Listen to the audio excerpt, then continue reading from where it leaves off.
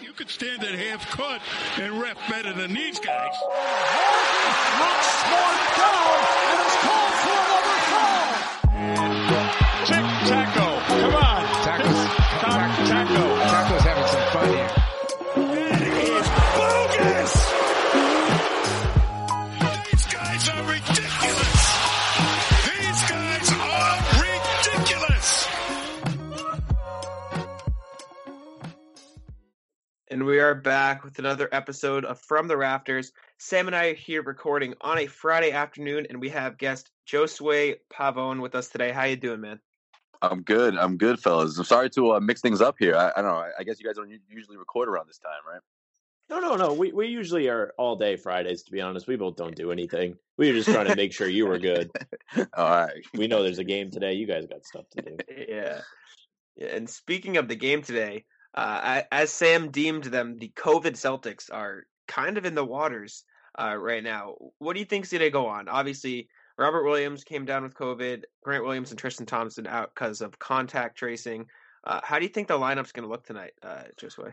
Oh, it's going to be tough, fellas. This is going to be a really hard one because that 5 position, everyone's made a big deal, or a lot of the talk around this first 9-10 games has been about that the big lineup, the 2 bigs in Brad Stevens' lineup, and everyone's like, oh, it's inevitable that Brad's going to change it, but he's sticking with it, and then now he's forced to change things. I mean, unless he puts Taco in there, so it definitely does put a huge wrench into what they've been doing, especially someone like Tristan Thompson, who means so much to them.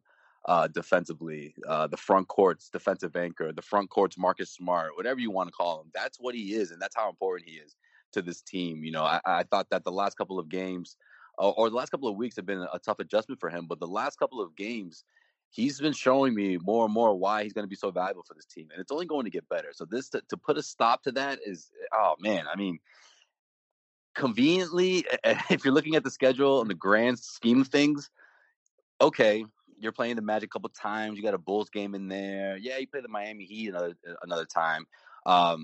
But yeah, the next couple of weeks, you can sort of see what you got and try to put together some wins. It's not a really, really daunting task, but it just really pushes it's a setback, at the end of the day. It's a setback, and this team can't afford a whole lot of setbacks this year. And especially when we're talking about the Celtics front court and those 2 bigs in particular, and Robert Williams and Tristan Thompson and Grant Williams. Man, Grant Williams, to me, I thought overall he probably had his best game of the season a couple of nights ago, and now he has to wait a couple of weeks. It's tough, man. It's a huge blow.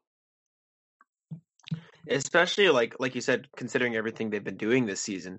Obviously, Thompson and Tice in the starting lineup, and then Robert Williams and Grant Williams off the bench. Those are 3 every night rotation guys that the Celtics are going to lose. The Williams brothers, I call them, exactly. Yeah, it's big. It's big, and it's tough because now Brad Stevens has to do something that he never planned on doing all season long, right? Instead of tweaking with lineups and seeing what mixes and matches and what sticks and what works best, he has to do something that's sort of, just annoying at this point. It's not going to help him in the long run. But the one player I'm curious to see what he's able to do, and hopefully he's healthy. I don't know if he's going to be available for tonight's game, but moving forward throughout the next couple of weeks, now that these guys are going to be sitting out, is Javonte Green, and I think it's not just because Brad Stevens started him those first couple of preseason games where he sort of led us to believe that maybe Javonte will make a significant leap, at least until Kemba comes back, right, and into his rotation. And then he went out. And I think he's interesting because, one, he can guard multiple positions, or at least a couple of positions, the wing position. He's athletic enough to keep up with guys. When that 3-pointer is falling, it's not pretty, but when it's falling, he's pretty valuable, or he can at least eat up, some minutes for Brad. But you're not going to, trying to find consistency in that's going to be tough. But now he's going to be sort of, a bit forced into it. If he's healthy enough, I would assume so, and that could be interesting to see what he's able to provide. No, yeah, and Javonte Green, like you said, played those 2 preseason games, and I've stressed this all season long and in the preseason. The Celtics really don't have that much depth at the wing after just last year being praised for how good they were at the wing. Obviously you have the Jays, Tatum and Brown have been amazing this season, but after that, Semi Ojeleye, who's I would argue power forward more than wing, and then Aaron Nesmith hasn't really played. Romeo Langford's obviously hurt, so Javonte really is that only real backup wing that Brad has shown an interest in playing at all. So with that being said, do you think now with this big man lineup being depleted, and we might see more Semi Ojeleye at the 4 or the 5 even, is Javonte Green going to be trusted to play those minutes, and how well do you think he will perform? I think he can definitely give you some valuable minutes off the bench. If I have to assume here, yeah, I'm thinking Shemi's in the starting 5 now. And again, what he's able to do defensively and on the open court, I think is why you have you have to have some bit of optimism here. I mean, because a lot of these guys, they haven't been in the league a whole lot, but Javonte is someone that's shown signs that he has things down to what Brad Stevens wants. Brad Stevens' system, and this is his chance to prove it. But again, health has just been this isn't his first setback, So, but in transition and especially defensively, I think that's been something the Celtics have sort of needed to improve on, and they're showing flashes of that, or at least against the Miami Heat, and to go against that team again this shorthanded is going to be tough. But to answer your question, I do. I think he could give you some valuable minutes off the bench. Again, the opponents that they're going to face is a big part of that. The Chicago Bulls. The Orlando Magic, though. I mean, now that's even a tough. That's a more of a daunting task now. When you lose so much size up front, and I would bet that Javonte would impress people more than most Celtics fans would think going into this game. No, yeah, I agree. Sorry, I was writing my thoughts down. Sam, what do you think about Javonte? Are you thinking he's going to see some more playing time? Do you like Javonte, or would you prefer more like Shemi minutes, giving Nesmith some? Well, Shemi has played great, hasn't he? He's been so much better than we expected, and it's been really big for the Celtics. To be honest, he hit 3 big threes in the was it Toronto or was it Detroit? Or was it even Miami? I don't know. There was one game where Detroit. I think it was the Detroit game. Yeah, he hit those 3 threes. Yeah, right off the bench. Yeah, he has been confident. He's made some big shots, and he's obviously a good defender. And now having him on the floor is not a handicap. He is someone that when either of the Jays drive, you can kick out to, and if he takes it, no one's cringing. Okay, it's a good shot now, and that's what you want from him. As far as Javonte goes, I don't know if there's really space for him in the rotation. Maybe there is, because let's see. You've got Pritchard coming off the bench. You've got Teague, who might be out. Who else comes off the bench at guard? Teague is out. Pritchard. Carson Edwards, man. That's really it. To the bench. Yeah, that's really it. Maybe he comes off the bench then. Nesmith, maybe. Even though, what do you think of Nesmith, Josue? Because it's tough to gauge how he's going to be. I mean, he's struggled to make his shots, but his form looks fine. Yeah, I mean, it's an incomplete at this point. And I think because we haven't seen him in instances where Brad could have turned to him, it just tells how unready he is. But that doesn't mean it's going to be a season-long thing. I mean, because of this situation, yeah, of course, I'm expecting to see him, but I don't know if maybe the tail end of these 2 weeks or maybe a couple of games into it, if he can, give you that spark against a team like the Bulls. Yeah, that's something that we could look forward to. But, yeah, I just think he's just still trying to find his footing. And a lot of that has to do with his injury, Right. No, yeah. I mean, he's looked just off at times, I feel like missing some defensive rotations, looking like he's hesitating on the 3-point shot when obviously we know he was a lethal shooter at Vanderbilt. So it's weird to see that they took him so early. And I've seen people on Twitter, at least, because, Twitter people are obviously the smartest NBA GMs there is. So, the experts. Yeah, of course. Like Desmond Bane, obviously the Celtics passed on. We saw Sadiq Bey torch the Celtics in that Pistons. So don't remind me. Yeah, so it's not a great look. Do you think Nesmith could turn out to be fine in the long run, or do you think it's actually a draft slip up that Ainge passed on guys like that?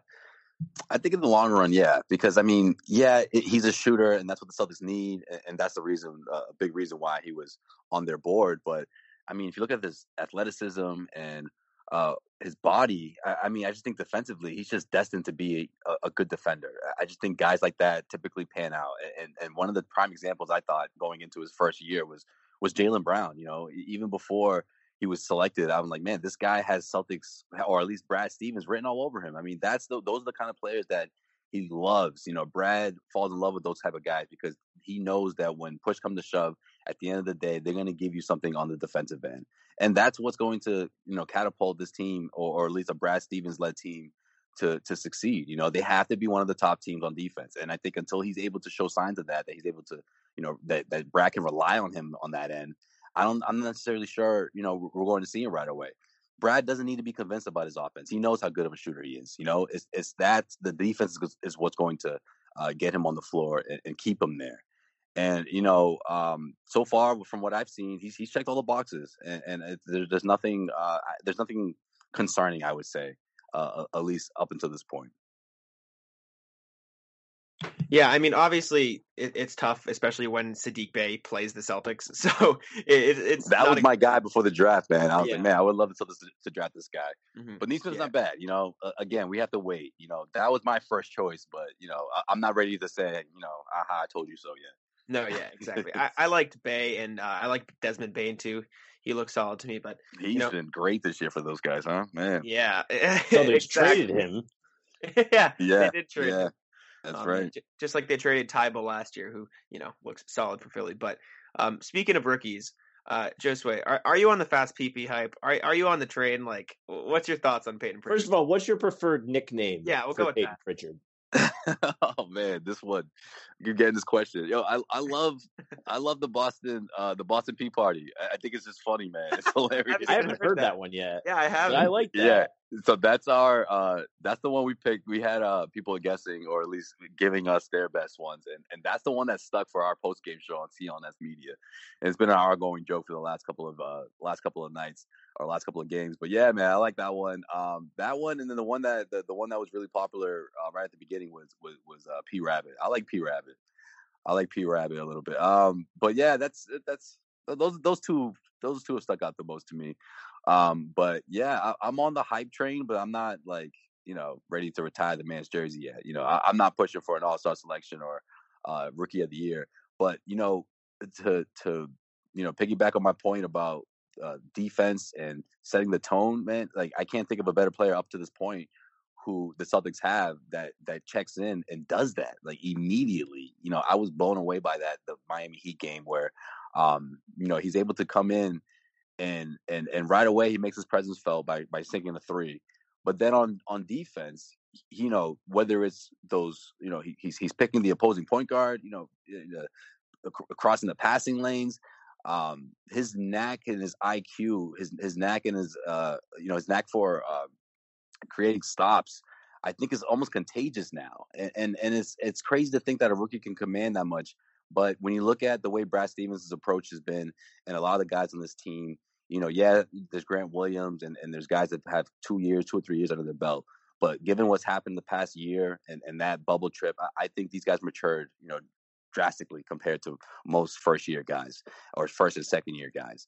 And I think it shows. And I think when you see someone like Pritchard come in with that sort of attitude and command so much, the way he's able to control the offense as a facilitator and find players and just kind of calm the storm when he checks in, I think speaks volumes to one, everything that was said about him beforehand, right? I mean, so many of the rave reviews from college experts, from what the Celtics said, and everything came into fruition. But also, I think what makes Pritchard such a special player for the Celtics team is that he's only going to get better, and that the amount of reps that all these rookies that have to, no summer league, no full preseason, no full training camp, and to be thrusted in, I mean, he can only build on that. Yeah, the rookie wall, sure, that's going to happen at some point. I don't know if this guy's going to keep going, over the top between now and the end of the season. But what the Celtics do have is someone that they can rely on all season long, someone that can come in and calm things down and take control of the offense, whether it's, for Kemba or whether it's for Marcus Smart. This team has to figure out its identity without Kemba. It can't rely on Kemba and then start thinking, okay, what kind of team are we going to be now? No, they have to start doing that now. And yeah, the setback with the bigs, it's a huge blow. But I mean, when it comes to Brad Stevens' teams, when they face adversity, that's when they shine best. So I know that's so cliche to say, but this team, a lot of the guys returning from last year, I think there's a lot to say about that. And someone when a rookie like Pritchard comes in and is able to blow guys away the way he's been doing it, the way he's been raising eyebrows, I think that only adds to the continuity and to that sort of camaraderie between the guys. And you're already seeing it, on the court, off the court. Evan Turner, I think that hiring was also had a lot to do with that because what happened in the bubble and whether it was friction or whatever conflict. I mean, they need an assistant coach like that, an NBA player, a former guy who knows Brad's system and is able to just blend in with those guys. So I think all of that, there's a lot to it. The chemistry of these guys on and off the court, and a rookie being able to adapt the way he did is only going to make them better. Oh yeah, and not to mention Jaylen Brown and Tristan Thompson just making amazing memes for all of Celtics Twitter. Those videos were spectacular. Oh my god! Like the fact that he Keep had him humble. Exactly. Keep him humble. I love it. And the best part is Pritchard's such a quiet dude. Like you can tell he's just like, yeah, it's fine. I know, but you know what I love though? After he hit the tip, the game-winning shot. I know. Again, after everything I just said, there's a reason why he's in at the end of the game, right? There's a reason why Brad Stevens, 2 nights ago or the game before that, he played him for the entire fourth quarter. Mm-hmm. He's like, I don't know if I trust this lead without you, so I'm going to keep you in here to close this one out. But yeah, I mean, after he hits the tip in the game winner, he goes back to he's looked like a little kid, man. They're all jumping on him and everything. He's just like he can't even contain himself, but he's trying to, and it's great, man. It really is. Someone like that, it's a special story because it's a underdog, it's a late first round pick. But it's also someone who spent a lot of years in college, So I think he speaks volumes for guys who are in a similar situation or are walking on a similar path thinking, you know what, this is worth it. Yeah, I don't know what the future holds, but maybe this extra year of college is going to be the difference between me sticking around in the NBA and compared to, playing overseas, after your first rookie contract. Because that happens a lot. It's continuing to happen with a lot of NBA players the last, 5 years or so. Yeah, I feel like guys are things. Sorry, Jack. No, you're good. Go ahead. When you were talking about Pritchard, you talked about a few things that I want to talk about. You talked about. We'll start with Evan Turner because that was the last thing you talked about. How much do you think Evan Turner has had an impact on? He is there for quote unquote player development. You've seen guys like Robert Williams and Semi take bigger jumps this year. They've been excellent, and the Robert Williams jump has been coming for a while. But do you think Turner's had any kind of impact on those guys' performances? I mean, not necessarily. I think Turner's been great for, just for someone that can motivate. I mean, not maybe not just for in-game situations, but I think he's more of someone that can really help the younger guys. Guys who are in similar situations than him, or maybe not so similar. But if you guys don't remember, I mean, Turner was number 2 overall pick. Yeah, from Philly. Yeah, went to Philly. It was a tough situation. There's not a whole lot of patience over there. This is way before the whole process thing, right? They had to learn patience, right? So this was this wasn't, they were expecting a lot out of him, and he struggled. And he went to Indiana, and he found a home in Boston after Indiana. That was the turning point of his career. That's what essentially got him paid, right? He got that $50 million. He got a huge contract. Yeah, and everyone was like, "Damn, it's tough to see him go," but like, congrats, man! Like, go make your money. Like, go sign that right away because I get it. At that time, a lot of people are getting a whole lot of the new NBA TV deal just landed. So, but that was huge for him, and it was a testament to maybe it was a bit overpaid, but I think it was a testament to what he did with the Celtics and on the national stage, everyone saw that. So the ups and downs, the grind of the NBA season, the emotional toll it takes on young NBA players. I think a lot of what Evan's role is to help with that. Yeah, on the court stuff is also key. I think he plays a part in that as well. But I think emotionally, he can help these guys a lot. So maybe someone like Robert Williams is a good example. I don't know if the level of pressure is the same in terms of what they both went through, but those first 2-3 years in the NBA, questioning yourself maybe a bit, man, am I going to crack the rotation? Maybe this isn't the right play. Not to say that Robert Williams think about leaving the Celtics, but I think that those are thoughts that are common. And I think someone like Evan Turner, along with, of course, film and evidence can sort of help weave through those sort of thoughts and those up and downs, and I think he's played a role in that for sure this year with this team. Yeah, that for sure. I'm so happy to see those guys be playing better because this team is not a team that had a ton of cap space to work with. As we know, after Hayward left, that was the whole thing. So having guys that are already on the team step up and be better is huge.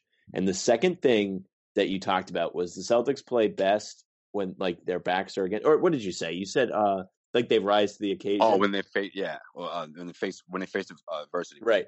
So my take has forever been, and Jack can attest to this. He probably knows what I'm about to say. I know what you're gonna say. The Celtics do this thing under Brad Stevens where they play to their competition. Yeah. And, yeah. That's why they lost last week to Detroit, and honestly, that's why I feel they lost in the conference finals as well. But I mean, isn't that weird? Do you have any idea what leads into that? Is that Brad's fault? Do you think? Do you think that's the young players like taking it easy because they see a bad record? A little bit of that. Yeah, I think it's the fact that, you don't have a whole lot of experienced guys. Of course, last year a lot was made about the average. When you average everyone's age, it was by far the youngest in the NBA. So I mean, it's a little bit to that. Obviously, they're not your average second, third year guys. A lot was made about Jason and Jalen and what they went through going to a pair of Eastern Conference Finals. Their first 3 years in the league. That makes a difference for sure. But I mean, I would say honestly, when it comes to the Celtics, like the youth and Brad, I just think every night to night situation it's a bit different, and maybe because it's health, or maybe it's because of they don't always they go through injuries, but a lot of it I think is just on the defensive end sometimes, and last year was so different compared to this year where I just felt like they're a little more conditioned this year offensively. They come up short and they don't look great at times, but it was really ugly last year. And I felt like sometimes, there were times throughout the season where it was like, if Kemba was out or one of the star players was out or Hayward wasn't available, it was like you started seeing this sloppy brand of basketball. And sometimes that could rear its ugly head, but then they would rise to the occasion when they play a team like the Los Angeles Clippers. But, when you look at this year, and it's a small sample size, it's only 9 games, I think for the most part, they sort of improved in that. The Miami Heat are a way better team than I think that they were, a year ago, calendar year ago. So, right. Granted, you should never give up 7 points in that last final 30 last minute. It was 10. They let them tie the 10, game. Excuse me. Yeah, right. They tied the game. In what 38 seconds? I think the Celtics are taking years off my life. I really do. I mean, but they're getting better. They're getting better at it. I mean, like those shooters. That's just a special. That's a special team. But yeah, I'm with you though. God, up 10 with a minute and 15 to play. It's tough. Do you think that is a lot of Brad Stevens? Obviously, like Celtics fans are huge on always expecting the best. So the highs are high and the lows are very, very dark and low. But do you think, like, we've seen questions like Brad not calling timeout soon enough, the rotations? Obviously, like almost everybody outside of Taco has gotten real minutes in a game this year, and that could be because of the short off season. And we've seen a bunch of isolation plays at the end of games. How much of that do you think is Brad Stevens? Oh, well, it's definitely Brad. I mean, the beginning, I thought that he almost wanted these guys to figure things out on their own. And I think you saw a vast difference this past week where he's actually calling plays, in crucial situations where it was like, that used to be your thing. You used to be the guy out of a timeout will come up with these plays that no one could, ever anticipate. And I think he's starting to get back to that. I just think a lot of it has to do with, I think Brad tends to lean on guys maturing and making their mistakes and learning from those mistakes. And I think sometimes that can help you. That can certainly help you in the long run, but in the short term, like it can be concerning when you see it. And you wonder how much. You remember last year's playoffs and people were thinking, man, maybe Brad lost control of this team. Yeah. I just don't think that's the case. I just think Brad just lets his guys do a little more than other coaches would let, but it comes back always to the defense. It's like if you're not going to play well defensively, he'll pull you. Whereas, other coaches, they won't necessarily give someone, the green light to shoot threes the way Brad does. But that's just always been his philosophy. Yeah, I don't like those Brad lost control takes. I don't even know if the loss last year was his fault. I don't know. There's a lot of blame. No, I don't think so, man. I just think that they just ran into a tough Miami Heat team. I mean, shit. Let's face it, guys. If that game 1, if Bam Adebayo doesn't get that block up there, who knows? Maybe the Celtics win that series. I just think with a series like that, with two teams so evenly matched the way they were, it was just a coin flip, and it just came down to a Game 7 where Bam got, found his groove and took advantage. So Yeah, unlucky. and I think Tristan Thompson could Frustrating. definitely help with that too, like with the big man thing. Oh, for Robert sure. Williams too. Yeah. So I'm not saying the Celtics are necessarily going to be in that exact same situation this year. All right, but let's talk about the yeah. big men for a second, Mhm. Jack. I don't mean to keep No, hijacking. yeah, go ahead. But, I was going to, anyways. Let's talk about Tice. Okay, so I've been kind of saying this a lot because I feel like they brought in Thompson for a reason. And if Robert Williams continues to play like this, how realistic of an option is Tice to be a trade piece? What do you think that the chances of that are? What do you think he would be getting in return? Yeah, that's the thing, man. I don't know if he has a whole lot of value. That certainly crossed my mind. I just don't. I'm not sure yet where his value is, and I don't know if the Celtics would be in their best interest. I mean, maybe by the trade deadline that changes. Maybe it does, but right now this is his. He's gonna get all the minutes he can handle, right? So maybe that's certainly an option, but I just think right now today it's just I don't know if he has a whole lot of value. He was exposed against the Miami Heat. Let's face it, the NBA playoff, that's where you get to really showcase your skill sets. And the first couple of series, I thought he looked. I just think he was exposed. I think it hurt him in the long run in the sense of where he stood amongst the top NBA bigs, which isn't way outside of like top 30 or whatever. But I mean, I just think when you couple his age, injury history. He has, he's only been in the league for a couple of years, but was he 26 when he came over, so, but again, a hot streak, a hot 3-week span. Who knows? You put your value up to a place where it's never been before, and, you dangle it over, teams that are looking for a big or looking to replace one. And hey, Daniel Tice, the numbers don't blow you away sometimes, but on the floor, I mean, he can be someone He's a good player that can give a team a front court, someone that can set hard screens and play hard for you, So yeah, he's a good player. Yeah, I'm a fan of Tice. I just feel like he might be the odd man out. I think in the long run, for sure. Yeah. I think in the long run, the way this team is playing right now. But do you have a problem with him shooting threes? These guys got to stay healthy. People complaining about that. No, I don't. I've gotten into it. I think it's important. Yeah, I got into it. People, I'm like, man, are we still having this conversation? Centers shoot threes now. Okay, it's been like 10 years, or more. I mean, I would say there's been at least 10 years where we all saw where the game was progressing, at least, right? And now it's like, yeah, well, I don't like the way it looks. Well, look at his numbers. Look at the improvements he's made. I don't think it's something that I don't want to see him do an ISO play and jacking up threes, but when that when that shot is open, an ISO in crunch time the other day. He had a Euro step that missed. I think that was during that 10-point swing in the last minute. Yeah, that was a mess.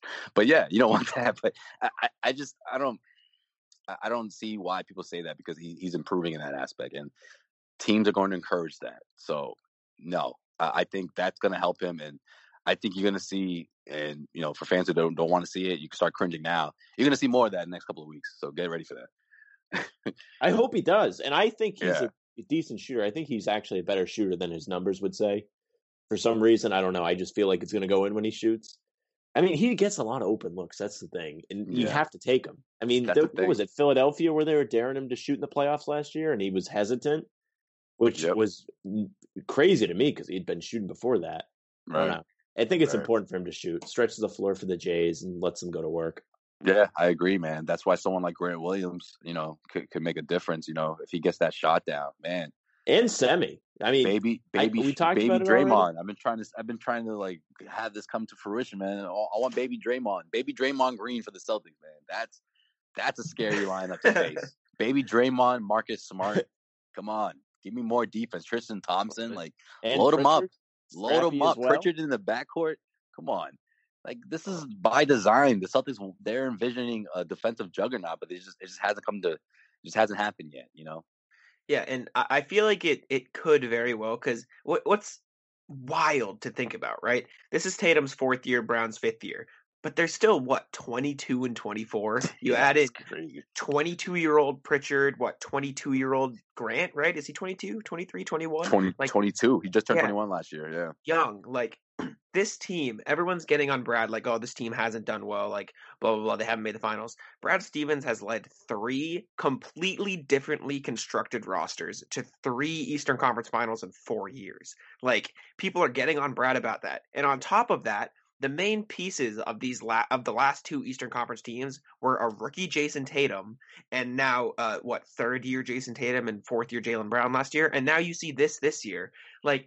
It's not all about right now. There's still a future to be had, and that's why Right. I don't know your thoughts on the James Harden thing. I thought that was terrible that Jaylen Brown is being thrown into that. Yeah. No, it. no thanks. No. But see you later.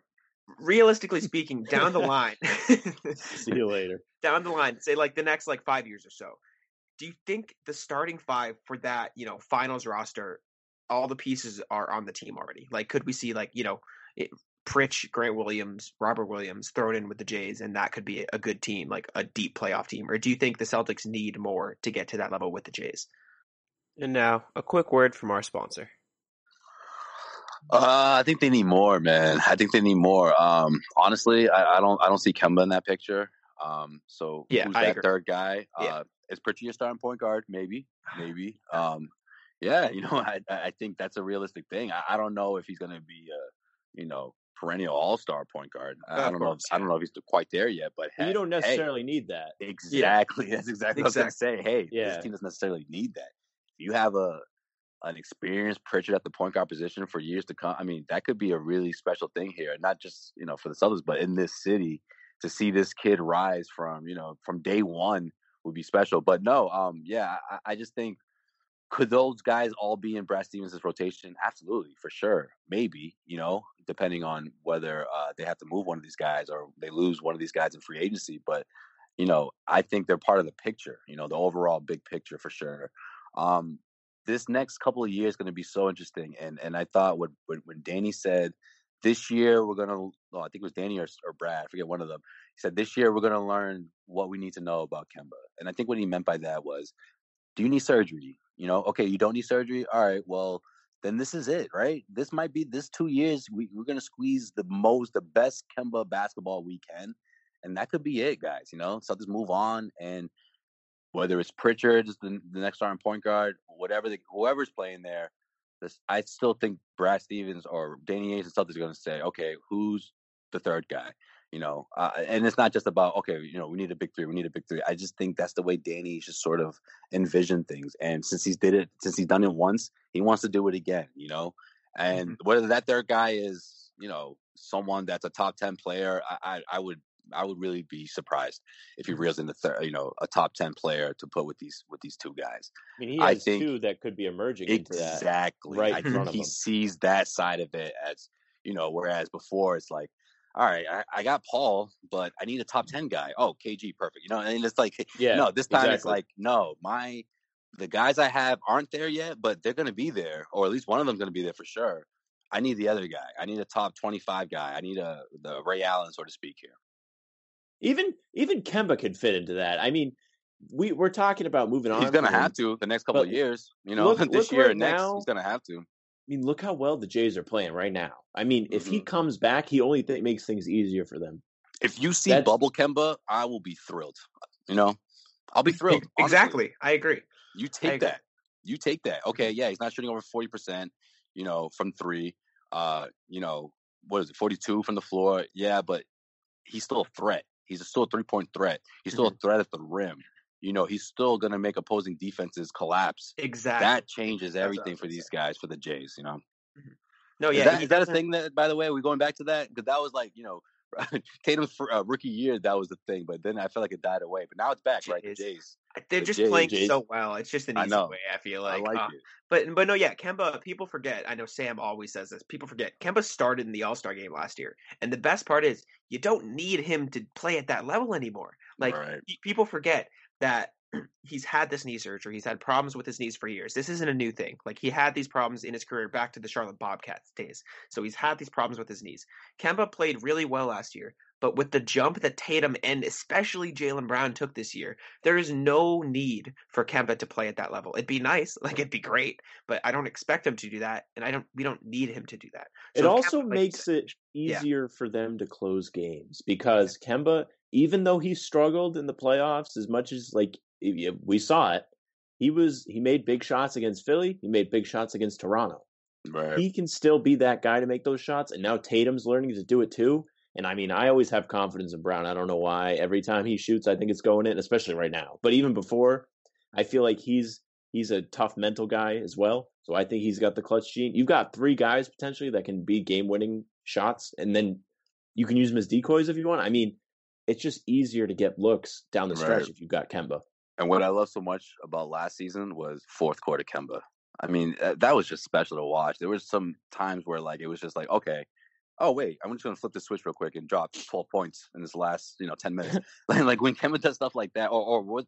Maybe it was just more second half Kemba, right? Because there were so many games where it was like, I don't know, he goes like 2 for 5, 1 for 3, and then right after halftime, oh, okay, I got it, guys. Boom, I'm gonna take over, and then that's where the 20 points would come from, and that alleviated so much pressure from those 2 guys before they had to be those 2 guys that they are now, So now that's going to alleviate things to a level where it's like, man, this guy comes in the fourth quarter and we're going to close out these teams. So there is no, you come back from 10 down the last minute, Miami Heat. No, not this time, It's like, that's why I think fourth quarter, late game execution can struggle. The Celtics struggle a lot with that. And yeah, of course they did it last season with Kemba, but it's just much harder when you don't have an all-star point guard at the helm, man. Like, I think Celtics fans and people, and look, the Celtics sort of, they sort of proved me wrong in a way, at least early on. But I just thought people overlooked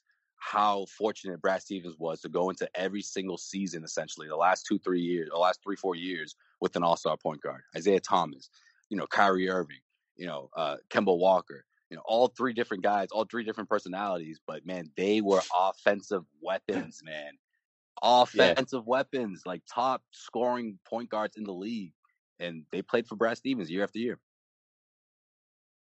Oh, no, man. yeah, it's great. Celtics fans are spoiled at this point with all-star point guards. Like I We're said, always like spoiled. 3 We're different ones. spoiled. Seriously, man. Boston it's fans crazy. are spoiled in general, but Oh yeah. The most spoiled. Fans, Celtics fans can be the most spoiled because it's like, man, Kyrie, that whole thing. If Kemba doesn't come in, I don't know. But then again, you can't tell them that because they'll tell you that Terry Rozier would have been an all-star. So I don't know. I digress. Terry Rozier's been playing well this season, though. Yeah, he's good. He's good in Charlotte. He's averaging like 22 points or something. You're the Hornets guy, Jack. Yeah. Tell us. Educate us. See, that's what happens when you bring in Gordon Hayward and he's just like, yo, not this shit again. Are you kidding me? I did this in Boston. No. I gotta outscore this guy every single freaking night. And that's what he's been doing, man. And what cracks me up is that it doesn't materialize into wins half the time. But man, you got this dude dropping 40, Hayward drops 32. The next night, Hayward drops 28. Rozier drops 30. And 44. Yeah, like, oh man, it just cracks me up. But I wish I could see more. People were really wrong about Hayward when he was here. The problem was not him; it was just his role. He could still play, and we would see it.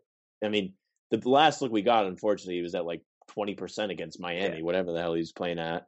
Missed the birth of his son to play for the Celtics. You got to respect the guy. I don't like people that talk bad about Hayward. I agree.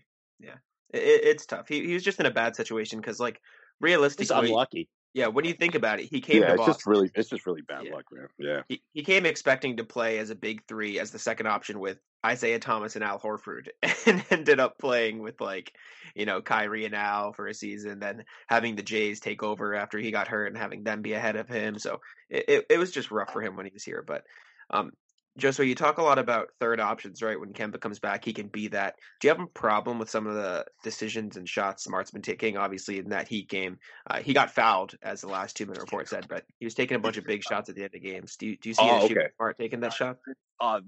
Listen, man, I got a lot to say about that because Marcus Smart, for what he did last season, in the bubble, did he try to take over games and do things too much? Yeah, absolutely, and I think he learned from that, but. For people who are saying that they don't want to see him take open shots, it's like, come on, man, give the guy a break. There were games where he hit some big shots down the stretch, and of course, gave you those big stops on the other end.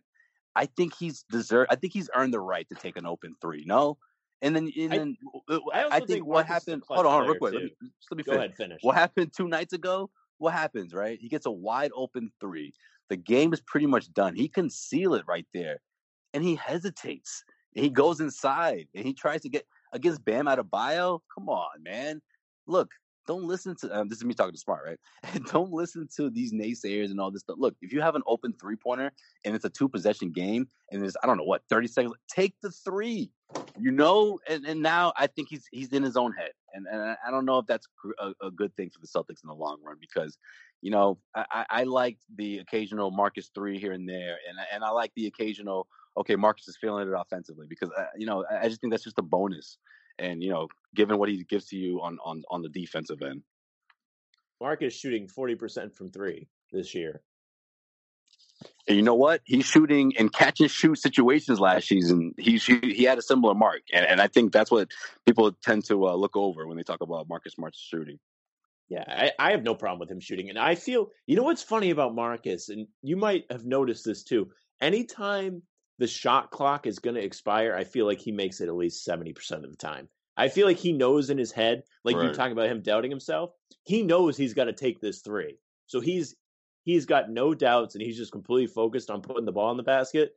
I mean, just do me a favor, next couple weeks when you watch him play, if there's shot clocks expiring, just pay attention. Just think about me if he drills a shot clock 3.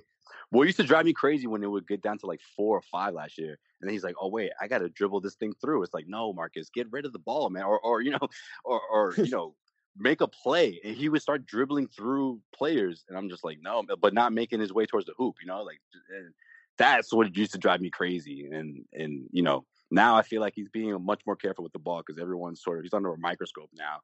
And I think Pritchard has a little bit to do with it too. It's like, man, this guy's balling out. I gotta be efficient too. I gotta clean things up too. I gotta set the example, and be the guy that Bracken can rely on for the starting lineup. And if Pritchard comes in with us, then we're both gonna close this game out. And I think we're gonna see a lot of that. I like them as a backcourt. Yeah, me too. That is a crazy defensive backcourt. Mm-hmm. Not in terms of, those guys are just pests. Look at them. When they were playing against Killian Hayes, they were giving him a headache.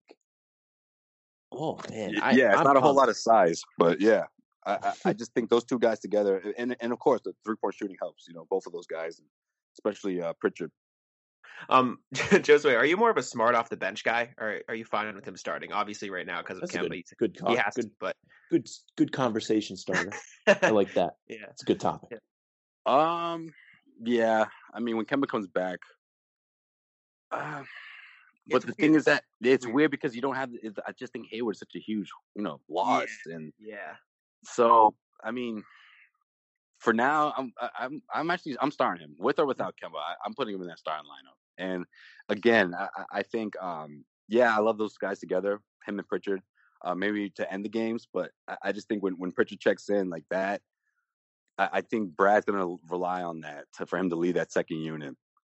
And if you put him in the starting lineup, I don't know if you get the same results when Smart checks in. I know it sounds weird, but I just think you want to keep him, sort of in that focus where it's like, okay, I'm the guy who comes in, makes a difference, and I have to make sure that these guys come with me, the Grants, the Ojales, and the Robert Williams, or Neesmith if he eventually makes it, like those guys. He has to lead that group. I think that's really important.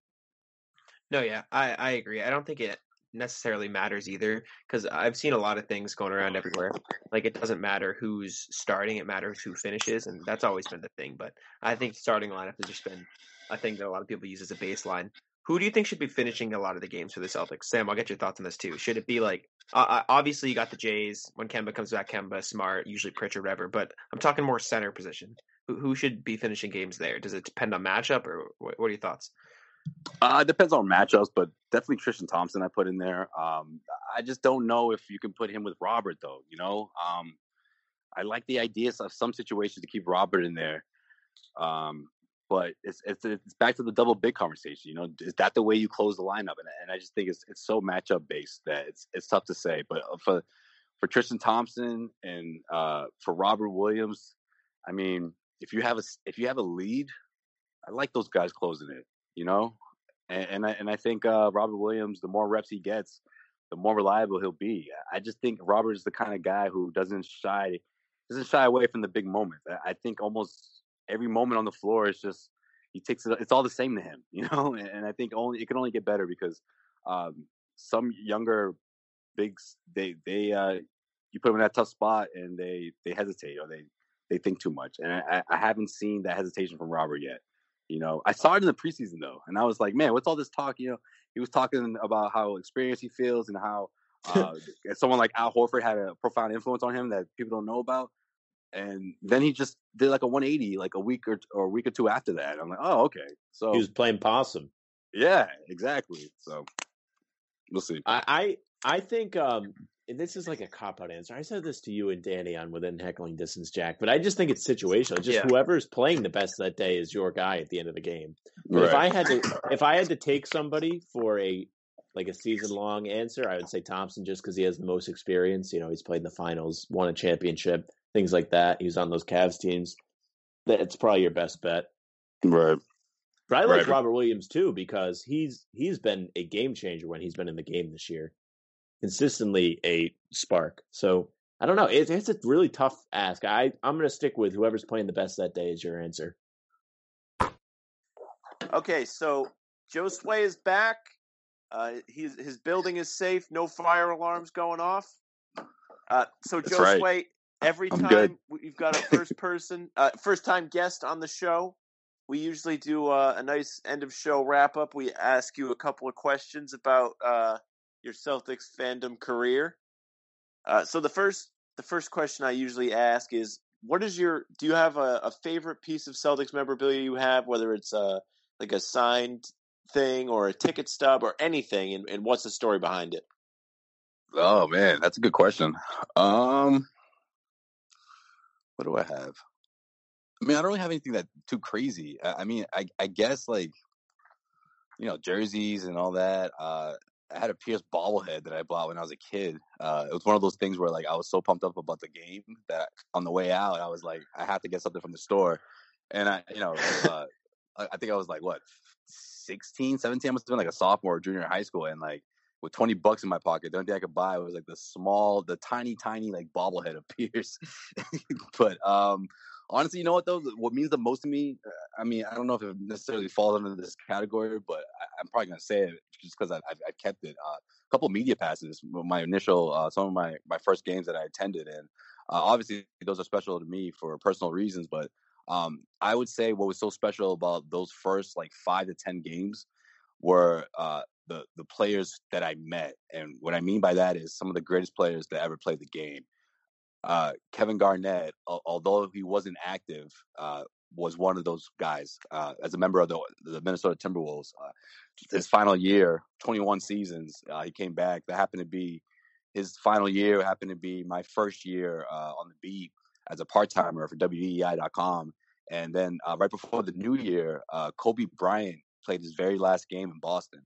I can honestly say growing up, I not only, and I'm sure a lot of Celtics fans could say this growing up, or at least at my age, that it wasn't even because of the Lakers. I mean, I think it was just more like, well, it was because of the Lakers and because of their dominance, but like I couldn't stand them. I rooted for the Kings. I rooted for the Trailblazers.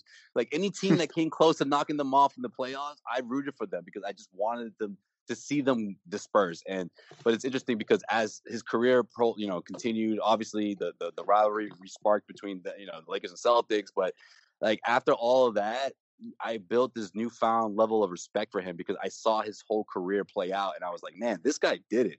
This guy, without Shaq, said he was going to do it and then won more titles. This guy, took this team as far as he could, and still wanted to keep playing more, those last few years of his career just to prove to himself that he could still do it. It wasn't about championships anymore. And I started to just respect him for that and for his love and for his passion. And honestly, man, this is like 2 or 3 years ago, I would sometimes watch his interviews as motivation for things, for goals and things I want to achieve in my life. And it's amazing because the sort of 180, so to speak, as that kid who watched Kobe Bryant to this man today, and all this respect that happened in between all the years, and then for his passing this past January was wow, it's gonna be almost a year. I can't believe it. Yeah, I was thinking in my head, that's like, crazy. wow, it is almost a year. I was gonna say 10 months ago. I was like, wait a minute, no, we're in January now. It's wild.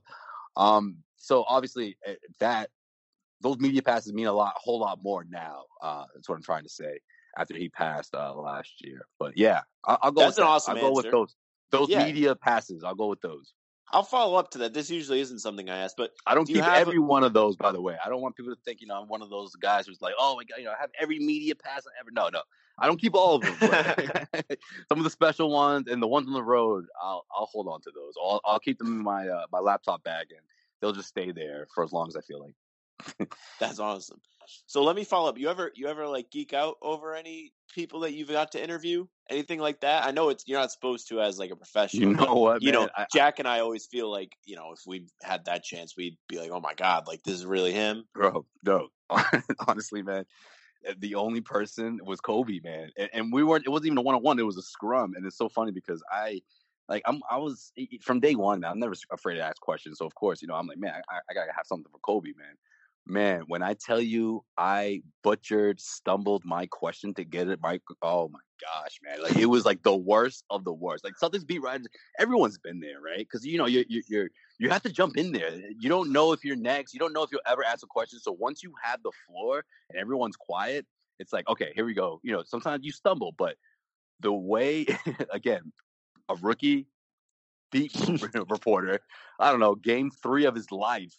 The way Kobe would stare at you as you ask a question, man, it was like he was looking at your soul, man. Like I'm kidding. Like I know it sounds like a cliche, but like that's how intense he was. I believe it. It's so funny because I watched so many interviews of people talking about that moment, and so many people said exactly what I've been saying. It's like nothing else. When you have his undivided attention, it's like it's just you and him. Like nothing else matters. And I felt that, and it's just funny, man. Like I watching it, I still cringe. You hear me stumble it, and Kobe like actually starts helping me. He's like, the city that's most emotional. Like that's pretty much what the question was. Is Boston the most emotional city outside of Philly? Because he kept saying, the quote unquote Kobe tour. That was the most emotional. So my question, what I was trying to say was, is this the most emotional stop outside of Philly? But I wasn't saying it that way. And he said it perfectly for me. And I'm like, yes, that's what I was trying to say, Kobe. That's it. so I think that's the only one. Is Kobe. Did he say yes? He said yes. He did. He said yeah. Outside of Philly, he said Boston because and of course in classic Kobe fashion, Boston hated him so much that it drove him to greatness. What a Kobe line, right? Jesus. Yeah. Like what happened in Game 6 to be blown out the way that to have pretty much a fourth quarter Boston party as they celebrated the championship. It was the most like gut-wrenching, heartbreaking moment of his life, not just career, of his life. So, coming back to Boston, reliving that, and of course, obviously getting the last laugh or whatever, so to speak, in 2010.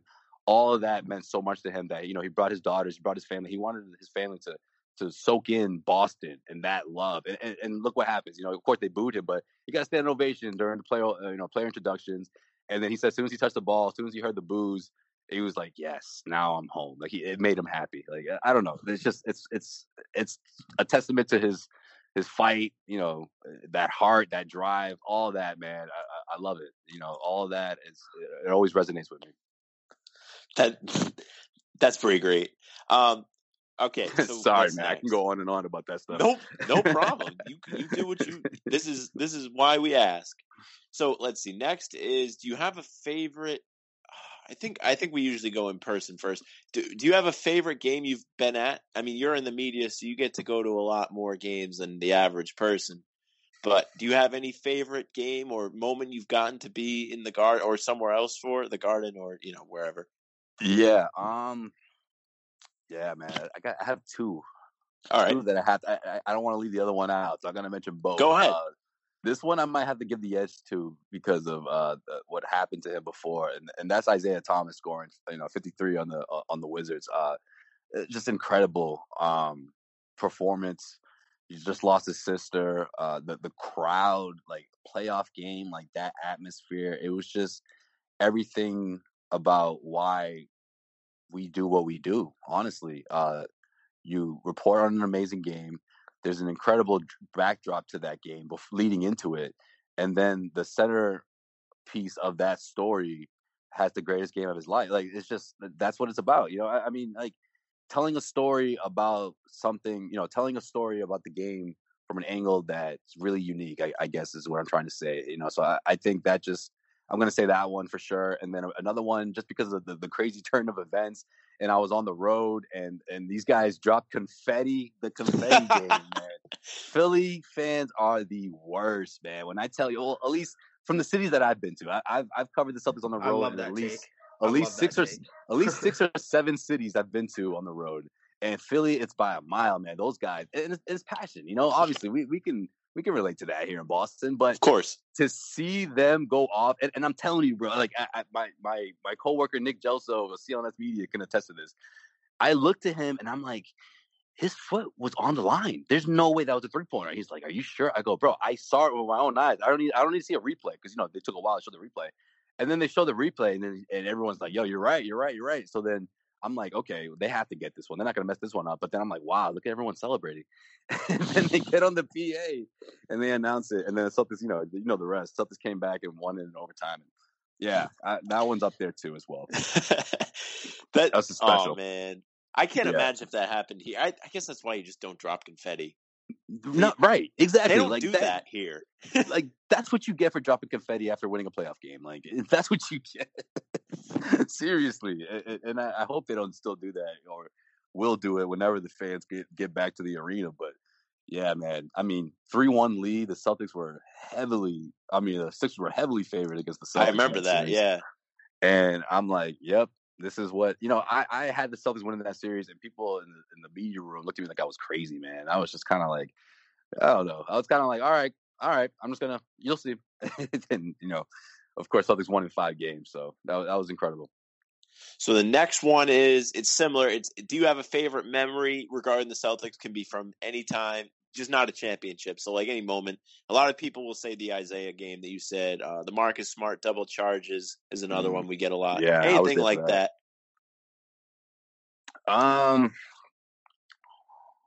Besides the championship, you know what? I'm gonna say Pierce's retirement ceremony. Retirement ceremony. Oh, that's a good one. Yeah, man, that was such a good, because I didn't see those emotions coming. I didn't see them coming. I don't know. I know that sounds stupid to say, but like, I don't know. I think once, like, I always tell people, right? Because people are always like, especially in the very beginning when I started covering the Celtics for WEI, and people would be like, "Oh man, you must be so pumped. You're such a big fan." I'm just like, hey, guys, honestly, man, like, yeah, it's great, work, for my career, and I'm pumped about it. But like, can we stop with this fan thing? Like, I'm not kidding, guys. Like, seriously, like, yeah, you want the Celtics to do well and all that, for me personally. But when they traded Paul Pierce and Kevin Garnett, like, that day, like, things changed for me significantly. Like, I can't, like, maybe some Celtics fans can or at least maybe some beat writers that grew up in Boston. There you go. That's the best way to word it. Beat writers that grew up in Boston can attest to this, but like, there was sort of like a separation there. And I think a lot of that had to do with the fact that I watched these guys, and I was a teenager. Like, that love is gonna stay there until it's not there anymore. So I think that sort of helped me sort of separate, being a fan to being a reporter.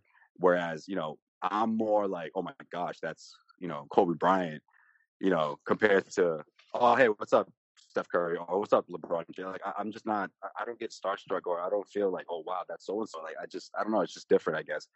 And I think that's the best way to explain it, because I watched those guys as a teenager, as opposed to, maybe LeBron's a bad example, but, Steph Curry or other guys where I was a bit older when I watched them, first started playing. But,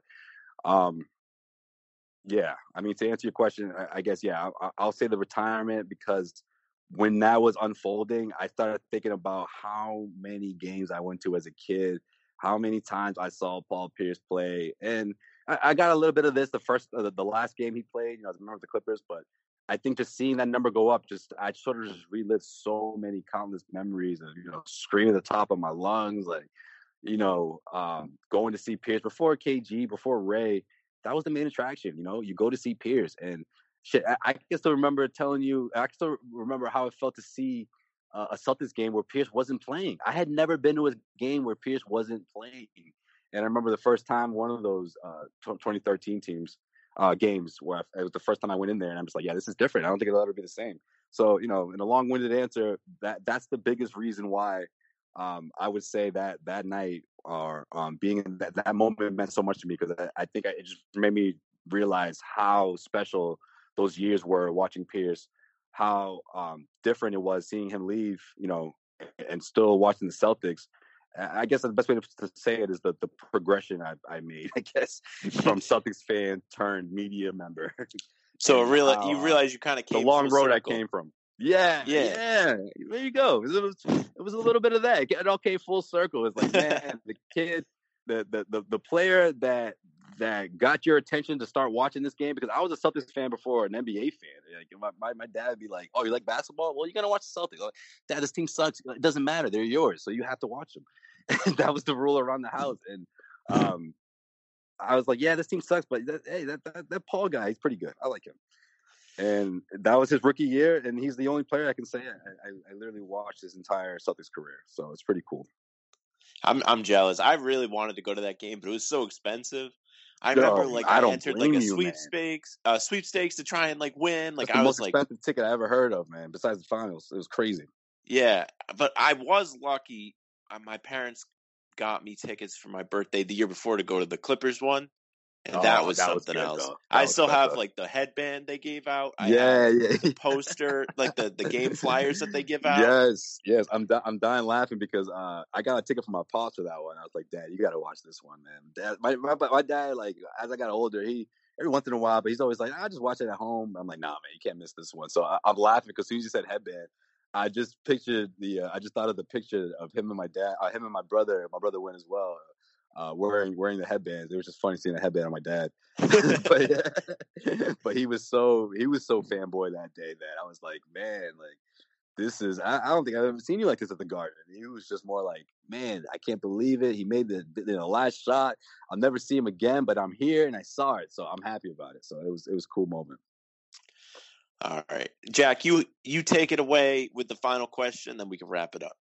Yes, sir. So my question, Sam always gives this one to me because I have a bit of an obsession, I suppose you could say. Do you have a favorite Celtics jersey? You know what, man? I'm gonna say this. It's easy to go Pierce because I have a handful of those, but I'm gonna go with this one because when it came out, it was brand new, and I was a big fan of the player. And you know what? I'm still rooting for him today, even though he's not on the basketball court. I'm rooting for him for his personal life, and that's Delonte West.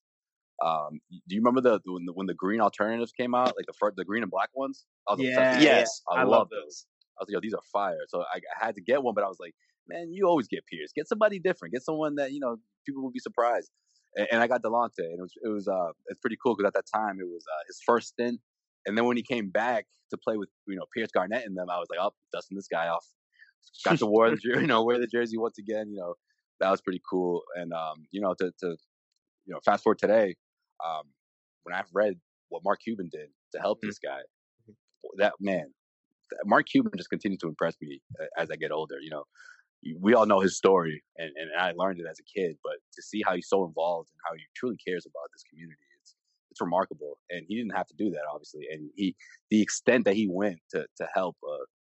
One of his fallen guys, I guess, so to speak, it's a good way to put it. Someone who played for the Mavericks, but of course, someone he cared about personally, not just for who he was as a player.